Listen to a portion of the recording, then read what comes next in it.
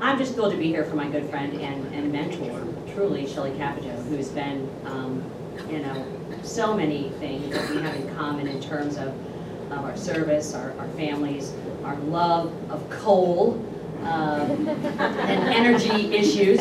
Shelley's state, digs it out, and we in Missouri, we consume it. About 84% of our electricity is coal-based, and we're just grateful for her work on the Coal Caucus. I'm grateful for her work, certainly, on financial services. The Financial Institutions Committee is great, and the work that Shelley has done for years and years in terms of regulatory relief and unwinding Dodd-Frank is amazing. And I think we're going to get to those after we get back from recess. And I think it's going to be something that happens on a bipartisan basis. It's an interesting and unknown fact. There's so much gridlock and talk about partisanship. But honestly, there are 14 bills that we've marked up out of the Financial Services Committee, and 12 of them have had very strong bipartisan support. And it's a testament to Shelley and her leadership and how our team is really, in many ways, I think, working together. She's led the way on numerous hearings in this regard. She's going to leave a great void, but a great legacy on financial services. And I have to tell you, I'm going to miss her to pieces because we have, there are 33 Republicans on financial services, and sadly there are only 3 women. And Shelley's going to go on to be a United States Senator. Mrs. Bachman is going to retire, and you're looking at the last skirt left on our side of the aisle. So we've got to get Ann Hayworth back and some others back and make sure that we strengthen those numbers, because a lot of this has to do with messaging, and I think that women message so very well. We've got to take these issues, derivatives and swaps and covered bonds and Fannie and Freddie and GSE reform, all of these things. And we're always that party that goes to the floor or at the hearing with the pie charts and the graphs, instead of with the names and the faces of real people and merchants on the street, that this overregulation is such a burden for, and how it's really impacting their life. I've committed a good portion of the last 20 years of my life to supporting women in politics. Certainly, Project Grow that the NRCC is in really promoting right now is serious, and it's about a whole host of things. And I'm so tired of, I get on my rant here for just a second, of women being looked at as a coalition. We're not a coalition. We are a majority. We are 54% of the electorate. And to have just 3 of us on financial services, whittled down to 1, only 19 in our Republican conference, 234 is a failure, and one that I want to be a part of the solution. So we're working very hard in attracting women to our party, in messaging things correctly. And I say to my colleagues over and over again, and we just did a segment yesterday with Dana Bash on CNN, and I said, we have to look at people when we're delivering our message, close our eyes and say, we are speaking to a 37-year-old single mother of 2 who's trying to make it to the 15th and the 30th of the month. We have policies, we have vision that gives her hope, that makes her life a little bit easier, and that is the party that I think we need to be. And I know Shelley supports that wholeheartedly, and I can't say enough about what we're doing in terms of recruitment of women in many of these seats. The numbers that I think you're going to see as we move into 2014 in terms of keeping and growing our majority, and I hope not just reaching out to women as voters and as a majority, but also encouraging them to get involved in politics and elective service in a big way. I just can't say enough terrific things about Shelley. She's going to be our next United States Senator from West Virginia. She's, as I said, a friend and a mentor, and somebody who's just common sense conservatism that gets it done, and with great humor, with incredible class, and it's just a pleasure to introduce her here today, and soon to be our next United States Senator from West Virginia, Shelley Moore.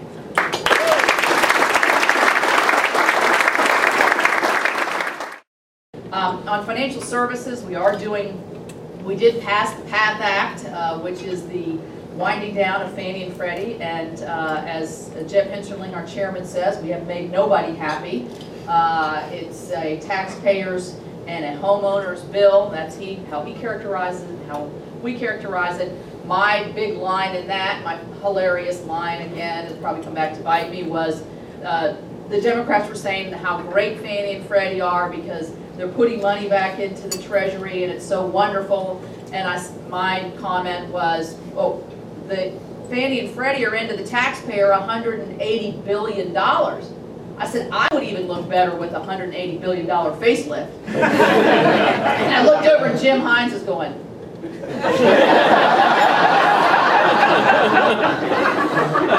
Okay, but in any event, it showed a great contrast to our philosophies, really, in terms of what role of government in these very complicated securitizing, and don't worry, I'm not going to get into the details of it, but it also did have a lot of regulatory relief in there, had FHA reform and other things, and it's an extremely important issue, but it has such a huge part of our economy, especially in these tenuous times, and we're trying to speed up out of a recession with a lot of stops and starts. So you'll see that bill hopefully move to the floor. It'll probably change quite a bit before it gets to the floor, but we're going to keep working on it. We are going to go to regulatory relief. Our community banks, regional banks, credit unions, and other financial institutions are really feeling the weight of Dodd-Frank, and we're only halfway there.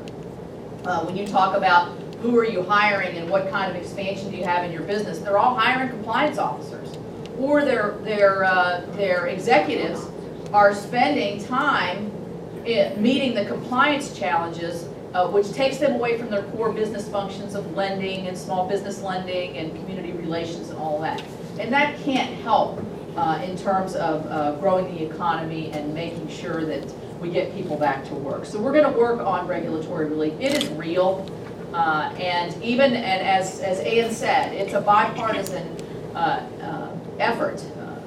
Meeks is my ranking member on financial institutions. He tells, I think, a great story that if the mortgages if the regulations for the mortgages that are going to go into effect in January had been in place when his parents purchased their first home, what they did was purchase their home, and then they used the equity for their home to draw down to send their child, Mr. Meeks, to college. He said, I would have never gone to college had my parents not been able to get that first mortgage. And he says, under these rules, my parents wouldn't qualify.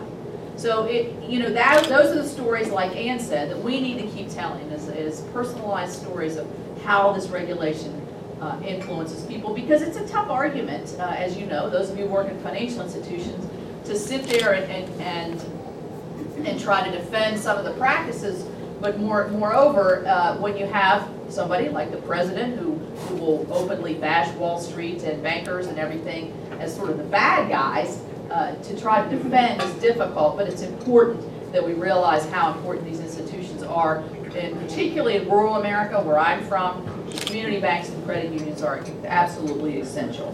So we're going to keep moving on those kinds of things. We'll probably get into TRIA. I'm into mobile payments because I'm such a Neanderthal. I really want to learn. I don't understand how my children are going to have everything in the palm of their hand and they're going to tap it and off they go. But that's where we're going. And I mean, I'm sort of half there, but I want to learn what it really means and what kind of security measures do we have, and what the technology is. Just absolutely fascinating when you think about it.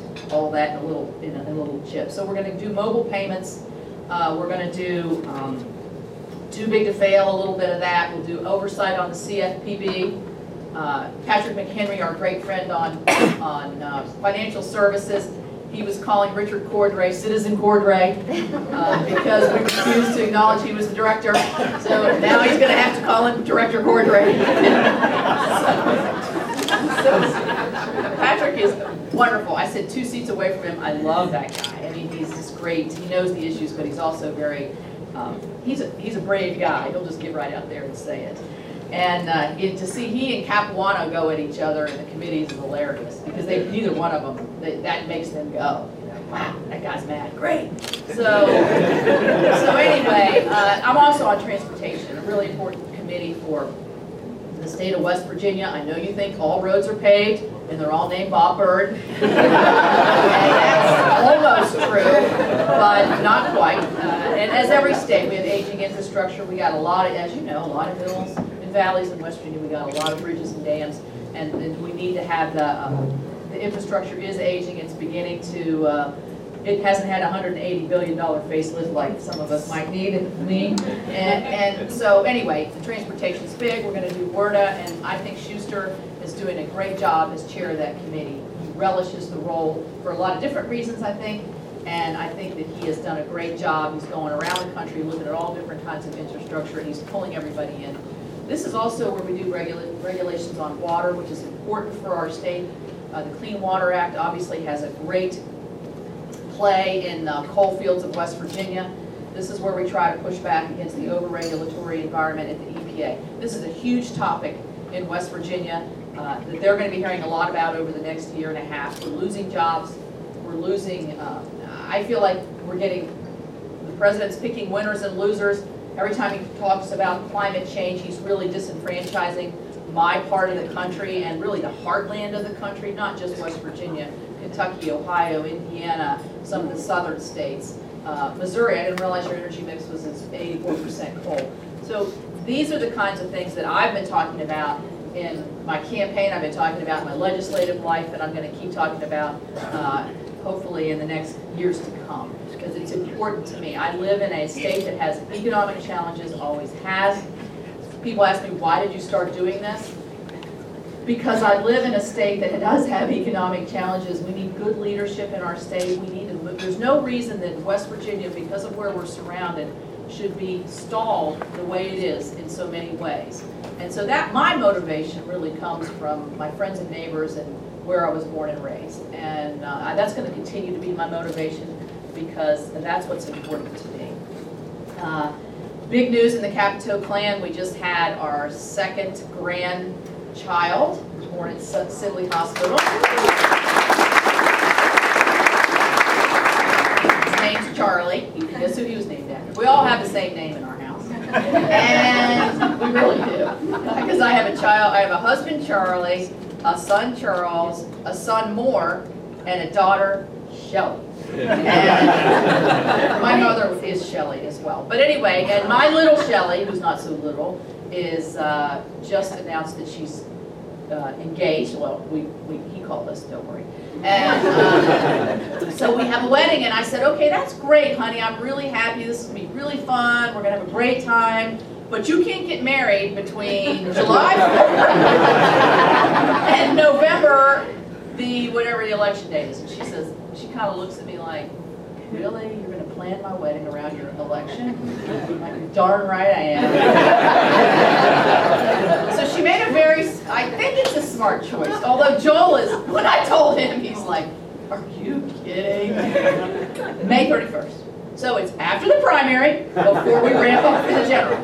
And her reasoning to not want to go back to November, for all you, and you're going to be facing this someday, I'm just warning you, is that she says, okay, you get to the election, you get elected. I like the way she's thinking.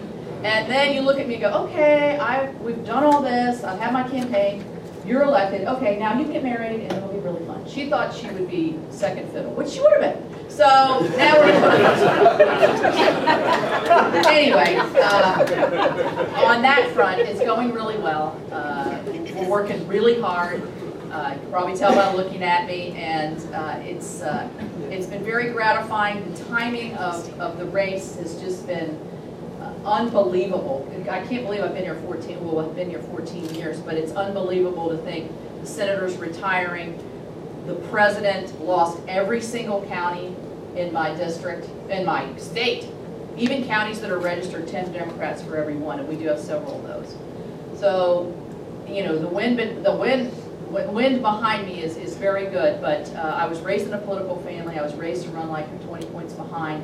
That's what we're doing, and many of you are helping me in this room, and So anyway, I'm not counting my chickens before my hatch at any point in any way, but I just want to give you the statuses. So far so good. And thank you all for having me. And